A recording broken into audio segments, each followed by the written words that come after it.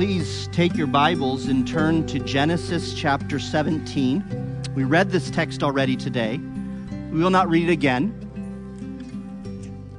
Just a couple of, I'm going to jump right into the sermon, so I'm asking you to be ready to go because there's a lot here that I want to talk about today that God brings us through His Word.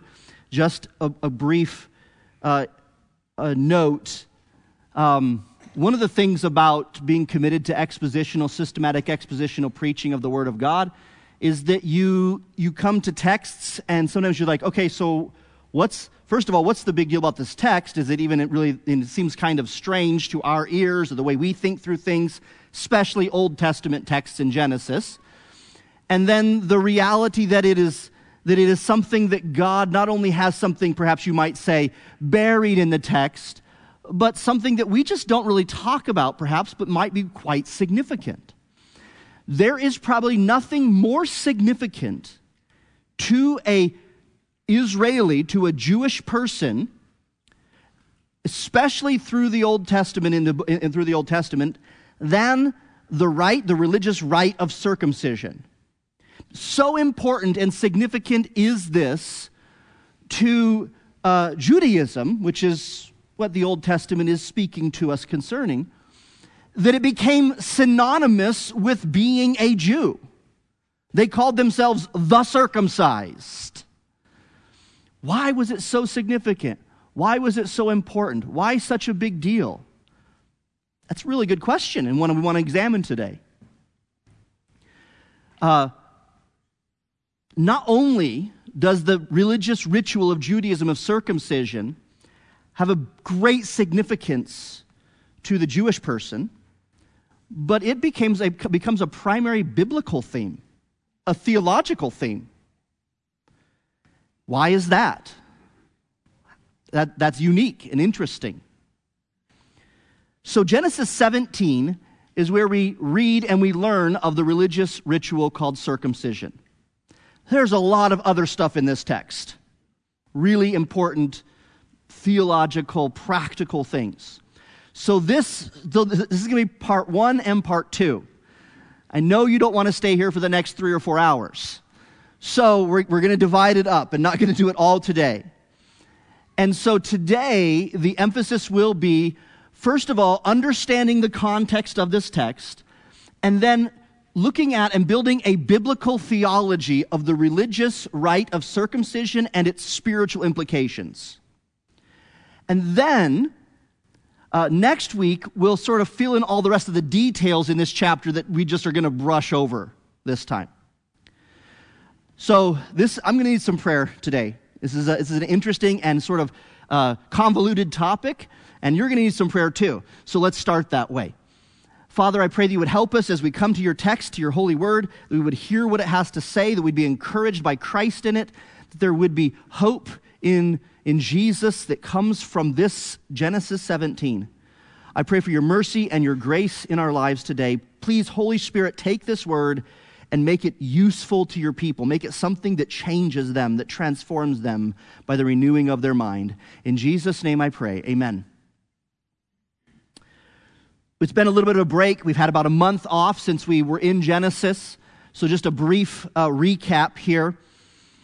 Abraham, called Abram, is the covenant individual that God has promised that he would bring land, seed, and blessing. Make him great, that he would give him offspring, particularly a seed, an offspring in which all nations would be blessed, speaking of the Messiah, the Christ, and then there would be a land with which these blessed people would inhabit, would occupy. He's repeated this promise to Abraham on several occasions. He's demonstrated it to him with religious rituals. He's done all sorts of things. This promise has withstood Abraham's faithlessness, Abraham and Sarah's plotting and scheming, famine, invading armies, all these sort of things. It's still intact. And now we get to chapter 17, and what we find here is that God is repeating and confirming the promise to Abraham. He's confirming it really one last time. The text shifts. Genesis shifts from here on. Instead of more, it's the promise is coming, the promise is coming, the promise is coming, we find the promise comes, at least in seed format, at least in a germ sort of way.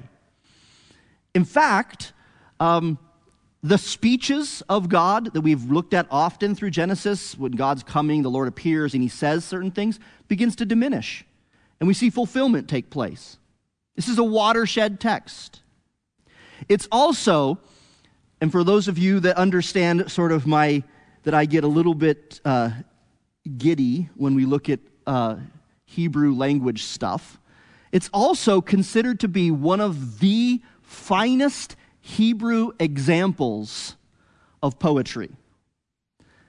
A guy named Westerman, a very detailed language guy, said that this chapter, carefully thought out to its finest details, is an artistic composition by Moses.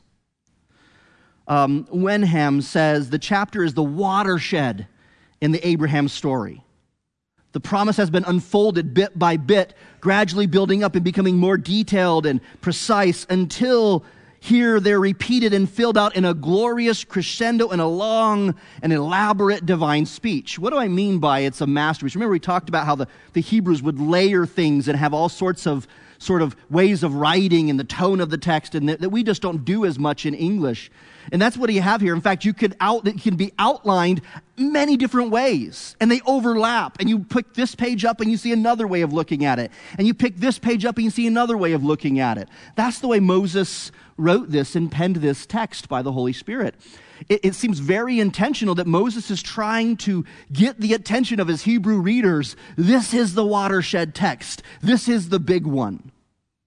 So you could actually outline it. We read it earlier. You might have noticed God comes and he gives a covenant to Abraham, reminds him of the covenant, and then he gives him the sign of the covenant in 17:9 through 14. Circumcision is the sign of the covenant. And then he comes and he gives the covenant to Sarah, Abraham's wife. And then the sign of the covenant, circumcision, takes place. And so you have that sort of parallel ideas. But then you could also do it this way. There's a progressiveness through this way in the text.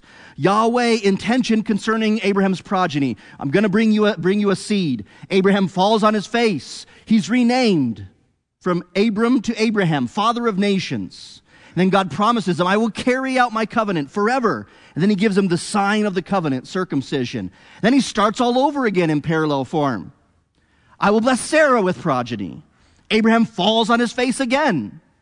Now Sarah is the mother of Isaac, and her name is changed, just like Abraham's was. And then God promises to carry out his covenant through Sarah forever. And then the sign of the covenant is enacted. And you see, sort of like progressively parallel. And yet there's another way that Moses, there's actually several more, but one last way I will share with you that Moses does. And that's the old classic chiasm we've talked about, where things kind of build in the middle. And this is 5 different speeches that God gives through this text. Starts out with an age marker. Abraham's 99 years old, and guess what? The text ends with this age marker. Abraham was 99 years old. And then the first speech, and Abraham's humility, where God comes and speaks to him, and Abraham falls on his face in humility. Then God gives a second speech to Abraham, in which he changes his name. The third speech is the significant speech, and that's where he gives the sign of the covenant, circumcision. But do you notice the parallelism in the text? He gives a fourth speech, and this time, instead of changing Abraham's name, he changes Sarah's name. There's a fifth speech, and Abraham falls on his face with humility.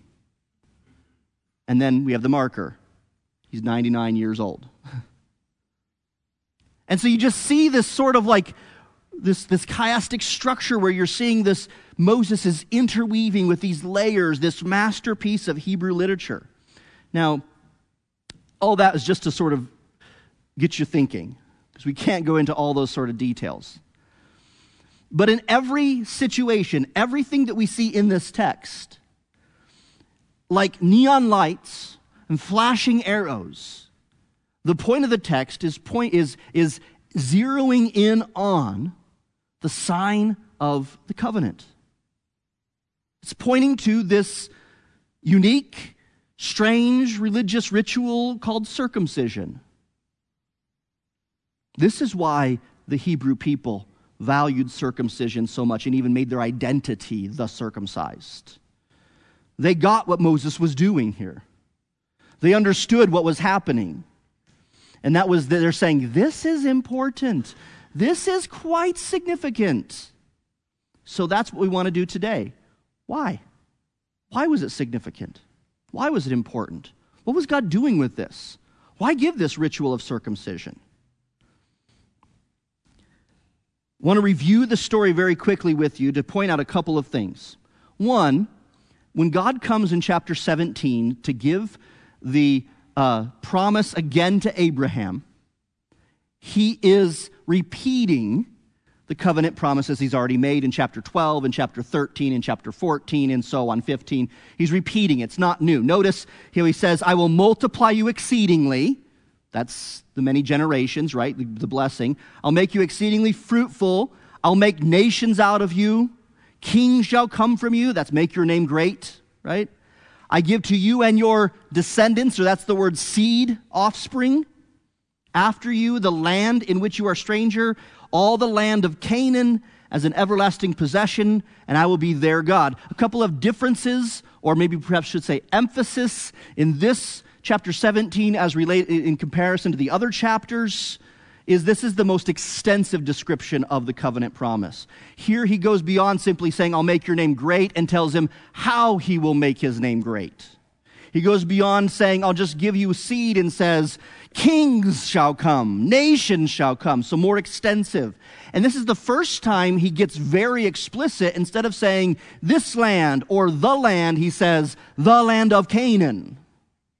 So he's being very expressive and very explicit in the promises. But it's the same promises.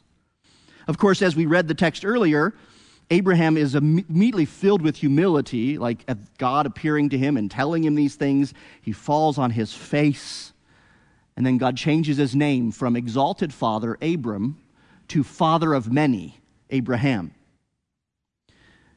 So then God tells him, all right, now, and this is significant in verse 9, you shall keep my covenant and the descendants after you throughout their generations. Now, wait a second.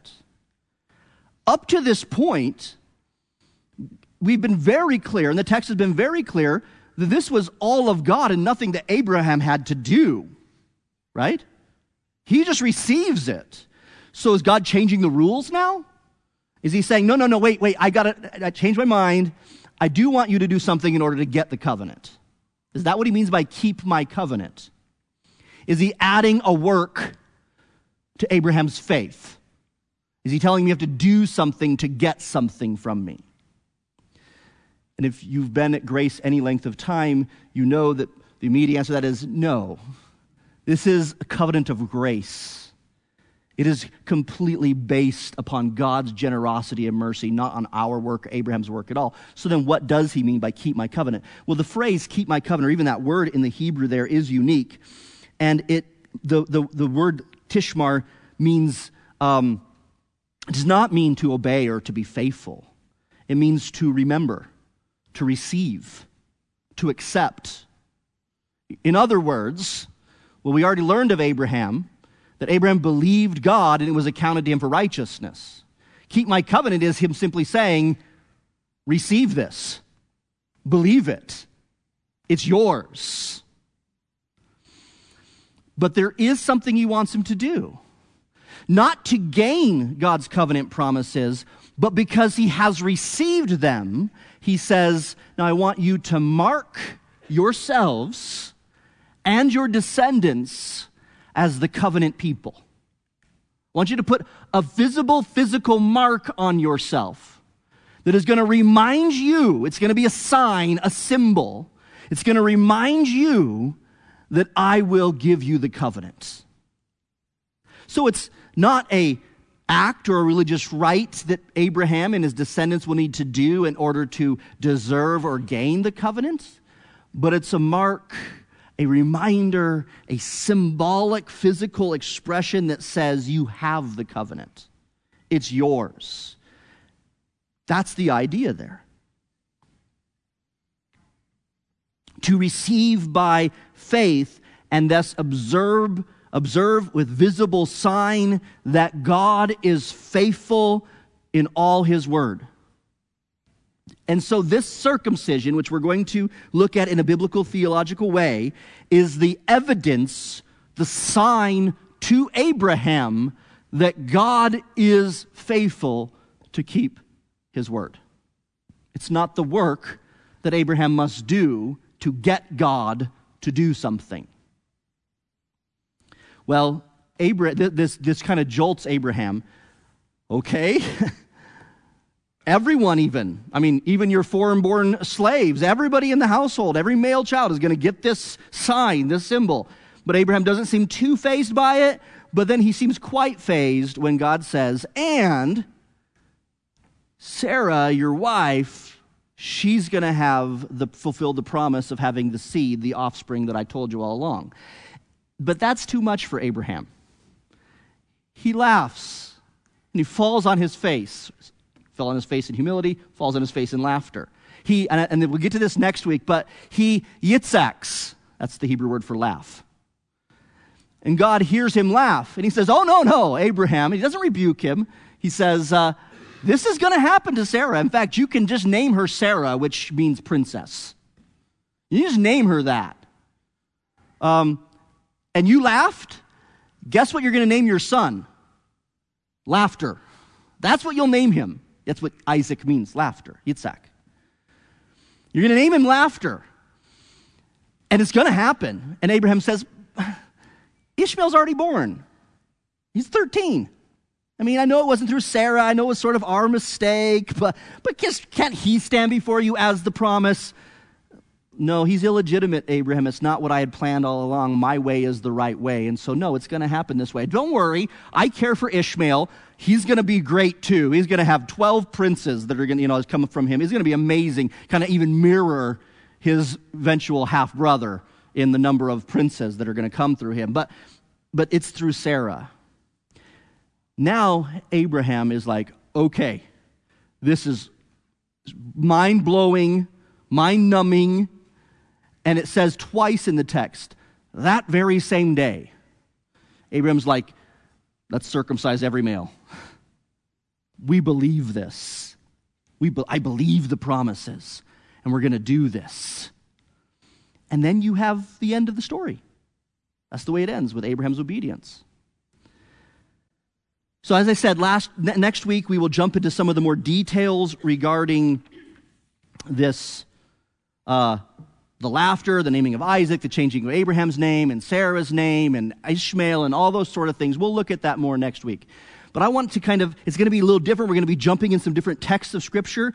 But I want us to think through, if this is so important, if this is so significant that the people of God, the nation of Israel, labeled themselves the circumcised based on Genesis 17, and if it has theological importance that God would say, this day you must do this, then what's it all about?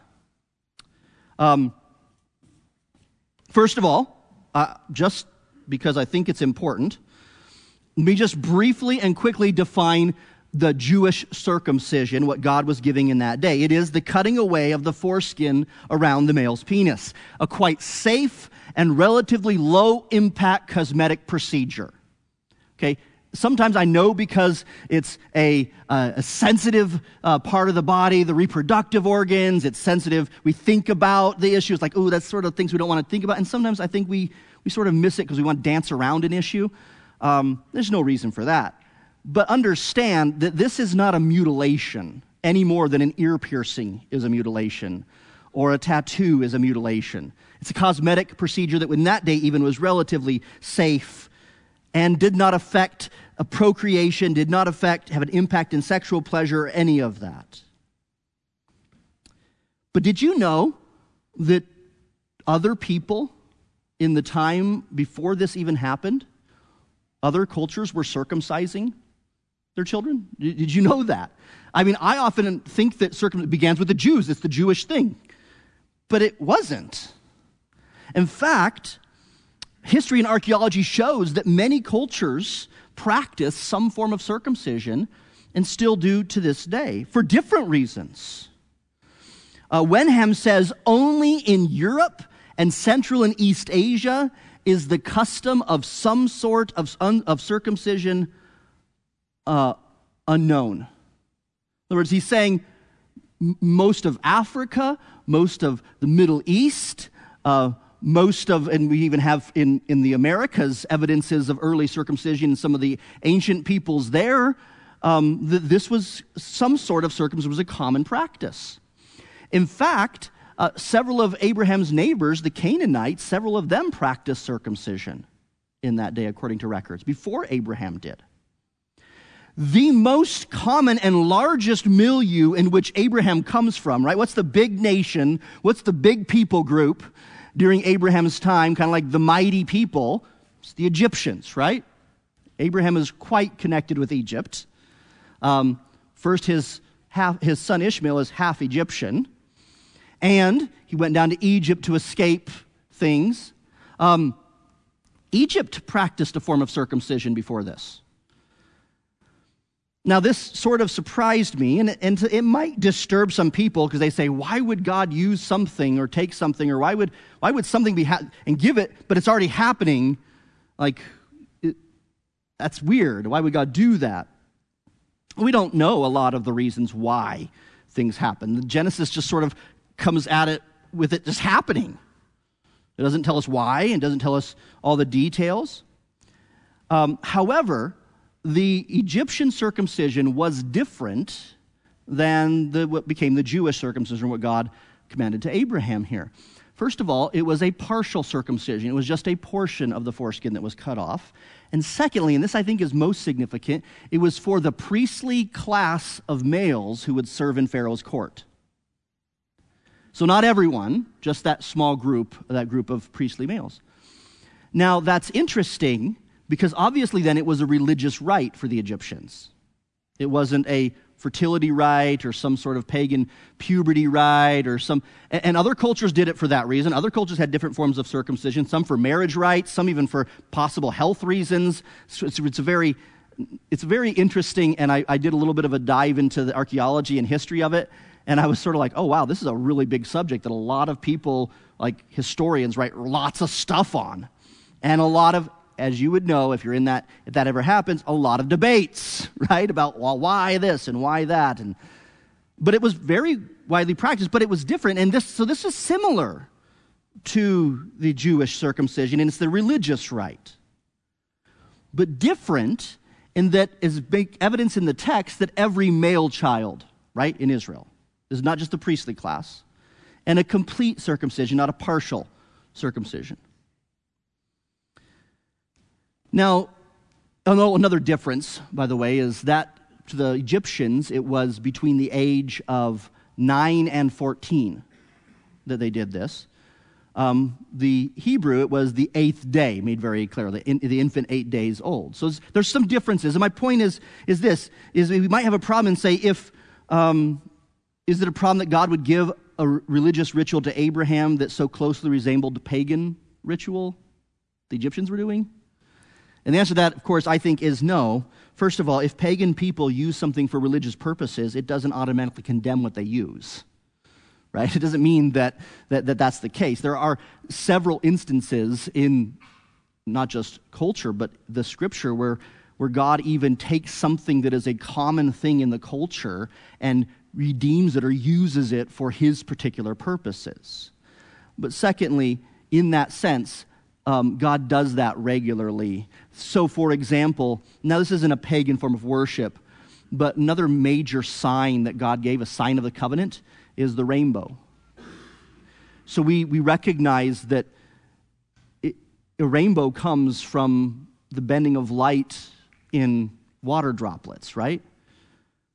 So that was present at the flood before God gave it as his covenant sign. Bending light was present in creation. It's a natural element, a natural thing. But God takes something that is commonly seen or maybe commonly used in the bending of light and gives it a religious or a spiritual significance.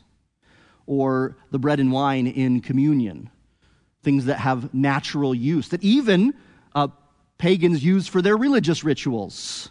but has a redeemed or spiritual use in it. So I don't think there's a problem here. Essentially, Abraham is not adopting an Egyptian practice, but receiving a new and better form of circumcision by divine decree. And that's what's happening here. So that's sort of where it comes from. What does it mean? Why did God give this to Abraham here?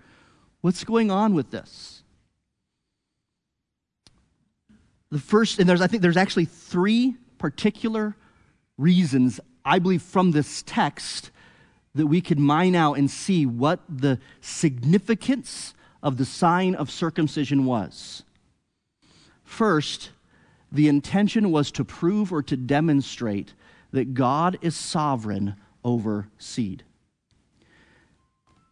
Multiple promises, right? The heart of the covenant that God gives, the heart of the promise is the offspring of Abraham, right? The seed that would come through him, the offspring that would come through him, the progeny that would come through him that would then be the messianic fulfillment in the seed of Mary, the Holy Spirit who implants that in there. So the idea of an offspring, a seed, one who would come, this is the heart of the Abrahamic covenant. The land, that's a place for the offspring to live. The blessing or the greatness, that's because of the seed will bring that. So the heart of the whole thing is this offspring or this seed, which apparently is impossible. He's 100 years old, or approximately as he says, and Sarah's 90 years old. It's impossible. Look in chapter 17, verse 1, and see how God first appears to Abraham. When Abram was 99 years old, the Lord appeared to Abram and said to him, I am Almighty God. Walk before me and be blameless. This is the first time in the Hebrew Scripture that one of the most important and significant compound names of God is mentioned. In the Hebrew, Almighty God is El Shaddai. We don't really know where Shaddai comes from. It's actually an old Akkadian word before it predates Hebrew. It might mean the God from the mountain, and the idea is the one who is on his throne, the big, the strong. The translation Almighty comes from the Greek Septuagint, and that meaning of Almighty in the Greek word is the one who constrains nature. This word Shaddai is found, referring to God, is found 48 times in the Old Testament. 31 of those times, it's found in the book of Job, where God says, I'm Almighty, Almighty, Almighty. Every time it's found in Genesis, El Shaddai is found in Genesis, it references children. It references offspring. It references fruitfulness and seed every time. Because the word means omnipotent, all-powerful. So it's no accident that God introduces himself to Abraham as the one who has every power, to the man who at 99 years old is feeling quite powerless, and to his wife at 90 who is powerless to have children. And so he comes to him and he says, I am the all-powerful one. I have every power. In ancient culture, the power to procreate was not just significant, but it was life and survival. We have all sorts of benefits today. We have all sorts of blessings, retirement. We have warm houses. We have people who can, we have Social Security. We have all sorts of things like that. Who's going to take care of you in the ancient world when you're 100 years old and you have no children? Who's going to do that? It was survival, which is, by the way, we've talked about this with the issue of Hagar and Abraham, and the reason, that's why Sarah wanted a seed so bad. It's the reputation. It's why there was such an idol over having children in that day, because it was life. You lived because of your procreation, because of your children. You lived because of your progeny. You died without them. And God has been promising for nearly a quarter of a century to Abraham and to Sarah that he would give them that child, that seed. And it hasn't happened. And now it's too late. But God's never late. And so he comes to Abraham and he says, I have the power. I am the all-powerful one. And so God, I believe this is the whole point of it, the first main reason for circumcision. God says, I want you to mark yourself with the reminder that I have the power over your procreation. I have the power over your progeny. I have the power over your body. They already tried the power in their own strength. They schemed about how they were going to make an offspring. And God is reminding them, no. And you see, circumcision becomes a sign that God is sovereign over the promise of seed, which of course means that God is sovereign over the fulfillment of the Christ that would come through Abraham, Sarah, to Isaac, to Jacob, to Judah, and so on, and so on, and so on. Sovereign over seed. Circumcision was a symbolic reminder that vitality, virility, life itself is under the power and authority of El Shaddai, the Almighty God. Number one, God is sovereign over seed. Another sign of circumcision is that God is then forming a covenant community. See, circumcision was not primarily indicative of an individual's faith in God's word. True of Abraham, but how do I know that's not true of the sign of circumcision? As whole people will say, well, even many scholars I was reading say, they had to also believe. You had to believe. Circumcision is just an external sign. You had to believe. So then why does he circumcise and God command to circumcise an infant in the 8th day? How much faith does an infant on the 8th day have? How much understanding do they have of God and who he is?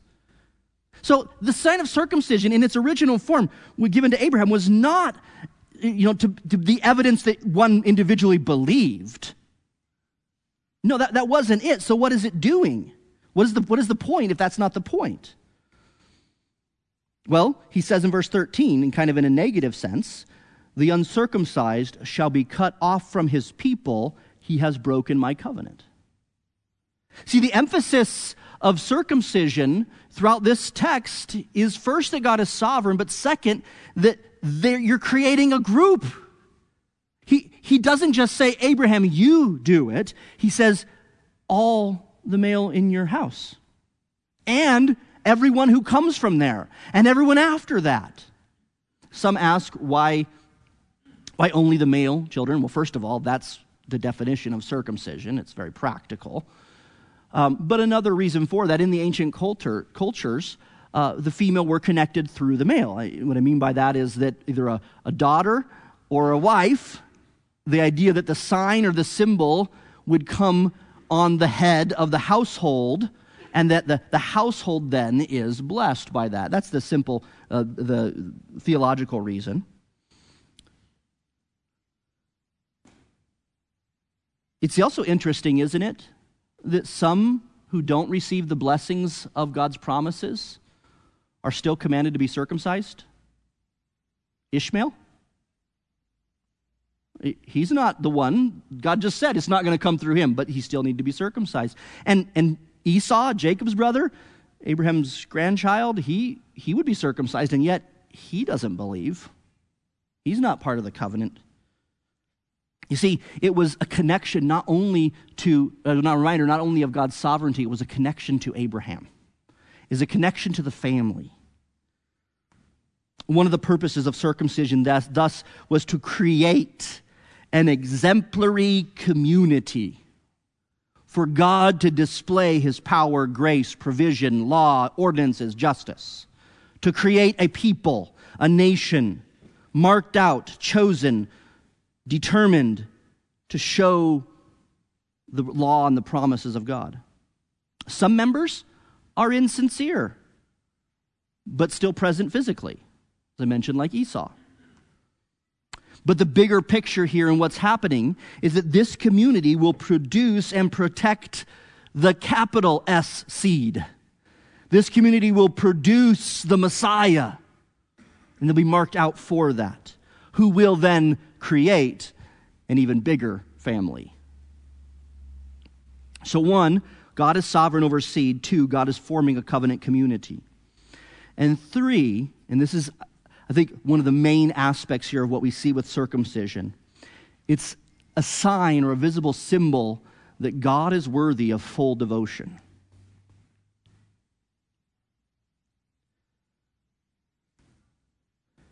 This goes back to the other nations that practiced circumcision.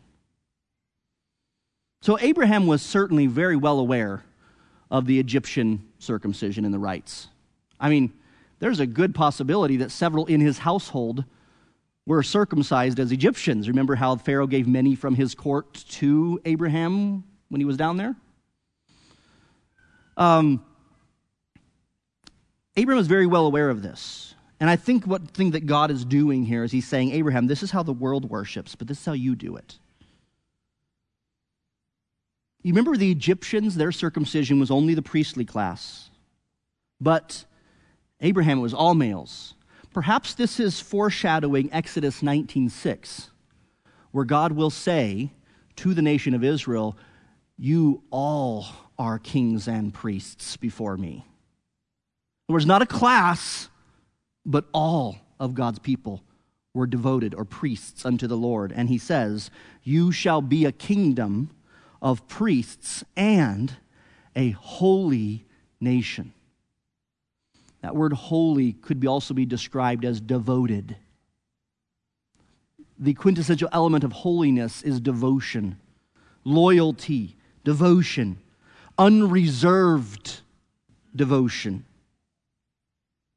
The Egyptians practiced a partial circumcision, and I think there is a symbolic element in incomplete devotion.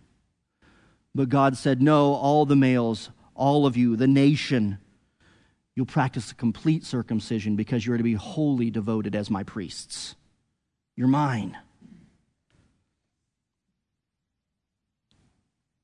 Genesis 17:1, when he introduces himself, he says, I am Almighty God. Walk before me and be blameless. Blameless, tamim, whole, sincere, complete, perfect, fully devoted and loyal to Yahweh.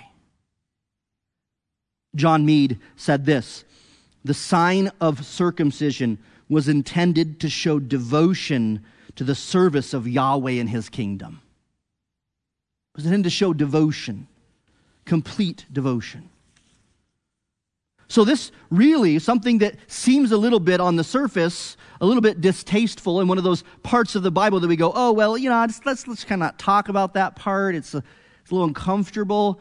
Actually, when you study, you get into it, you're saying, wow, this is actually quite a beautiful expression of God's sovereignty, his covenant community that he's forming, and his full devotion that he intends for his covenant people to be devoted to. But many years later, one of the prophets of Israel reminds us that there's a problem with circumcision. In fact, it's a problem with every physical sign. Jeremiah says this, yet they, the circumcised covenant family intended to be fully devoted to the Lord, yet they did not obey or incline their ear, but followed the counsels and dictates of their evil hearts. You can pass on a sign, but not a heart. You can mark a physical part of your body, but not the heart. And the problem is, the external sign of circumcision didn't do anything in here. But signs are always meant to point towards something deeper, better, spiritual. You see, circumcision in the body was always meant to point toward circumcision of the heart. That was always its intention. It was always meant to teach that. As the New Testament will say, a circumcision not made with hands. Something not physical, something spiritual, something internal, something real.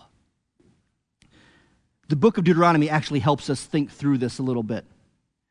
So, Deuteronomy, as you know, is the last book in the Torah, the last book in the law. So Genesis is the first one, this is the last one.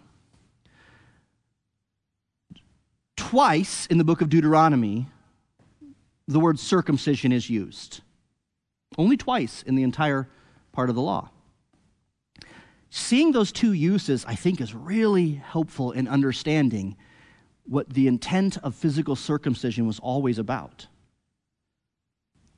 This is what it says in Deuteronomy 10, the first times it's used.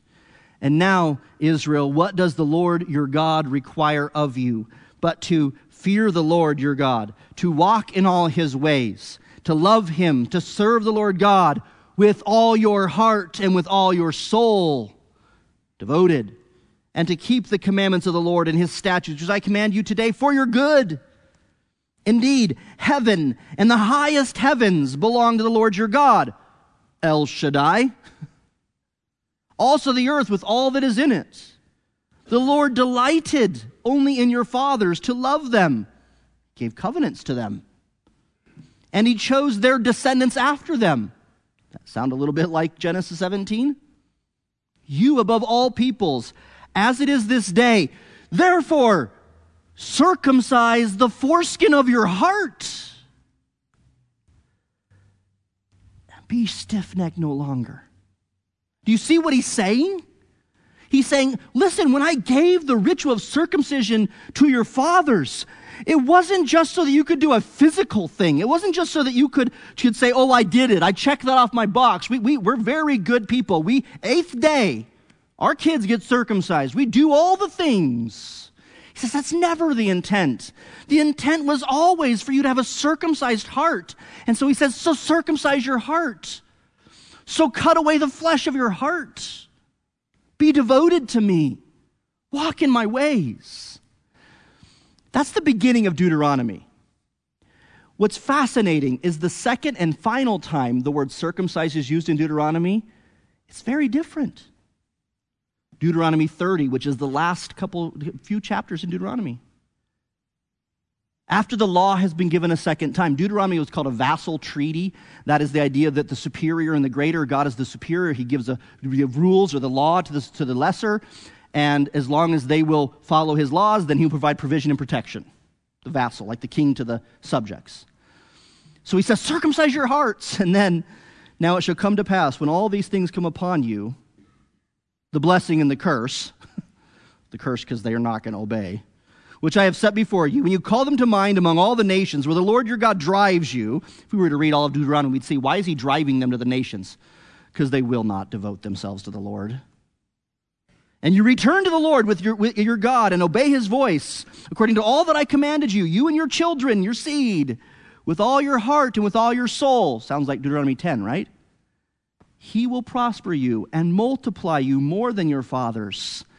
And the Lord your God will circumcise your heart and the heart of your descendants, to love the Lord your God with all your heart, with all your soul, that you may live. So you know what happens between the first part of Deuteronomy and the second part of Deuteronomy, the end of Deuteronomy? Reality. That's what hits. Circumcise your hearts. Okay, and I failed again, and I didn't obey him again, and I messed up again, and I sinned again, and I sinned again. So you know what happens in Deuteronomy 30? Okay, I will circumcise your hearts. You can't do it. You won't do it. You won't be fully devoted to me. I will have to do it so that you can be fully devoted to me. Do you ever wonder if the gospel of grace is found in the Old Testament? Regeneration in the Old Testament? This is what Jesus meant when he was talking to Nicodemus. He says, you're the teacher of Israel. You don't get this whole born again thing? It's like it's right there in Deuteronomy. I will circumcise your heart so that you can live again, be born again. It's right there. The problem is evil hearts. The problem is external signs don't change the heart. Okay, here's the solution. Change your heart. I tried, and sometimes I didn't try. Okay, better solution. I will change your heart. Bring on Ezekiel 36 then. For I will take you from among the nations, gather you out of all countries, and bring you into your own land. Doesn't that sound like Deuteronomy 30?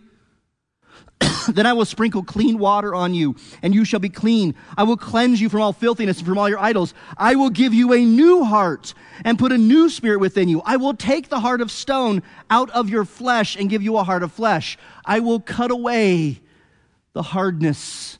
I will cut away. I will circumcise your heart, and you will have a new one. And so if anyone is in Christ, he is a new creation. Old things are passed away. All things are become new. The external expression will give way to internal reality when God circumcises the heart. See, circumcision was always meant to be a sign, merely a sign, to point towards spiritual circumcision, and thus spiritual, whereas physical circumcision intends or signs God's sovereignty over seed, spiritual circumcision accomplishes sovereignly empowering to give eternal life, eternal seed life. Whereas physical circumcision brought together a physical community, spiritual circumcision builds a forever covenant community of everyone who bears a physical mark or doesn't. Whereas physical circumcision pointed toward the need for devotion to the Lord, spiritual circumcision accomplishes that and makes his people fully devoted to him. The sign, what it's pointing toward, the heart. Ambrose, the theologian of the 4th century, so pretty long time ago, he said this: bodily circumcision is a sign of spiritual circumcision. Therefore, the sign remained until the truth arrived. The Lord Jesus arrived. He who says, I am the way, the truth, and the life. Because he circumcises the whole person in truth, not a minor bodily member in sign. He abolished the sign. He installed the truth. Because that which is perfect has arrived, that which was partial was accomplished. Move to the New Testament. Paul the Apostle understands this because of God's grace. And he says this in Romans 2:28, for he is not a Jew who is one outwardly, nor is circumcision that which is outward in the flesh, but he is a Jew who is one inwardly, and circumcision is that of the heart, in the spirit, not in the letter, whose praise is not from men but from God. He's saying, listen, all along God's intention was not to be merely a physical Jew. It was to be spiritually enriched as God's people. Philippians 3:3, he further says, Paul does, for we are the circumcision who worship God in the Spirit, rejoice in Christ Jesus, and have no confidence in the flesh. That's in the external sign. The sign is meaningless when the truth arrives. In Colossians 2, Paul says this, in him you were also circumcised with the circumcision made without hands, by putting off the body of the sins of the flesh, by the circumcision of Christ, or that literally means by how Christ circumcised your hearts.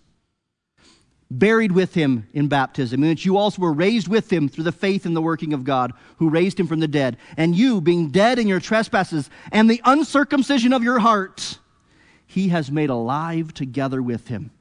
So you may live, Deuteronomy said.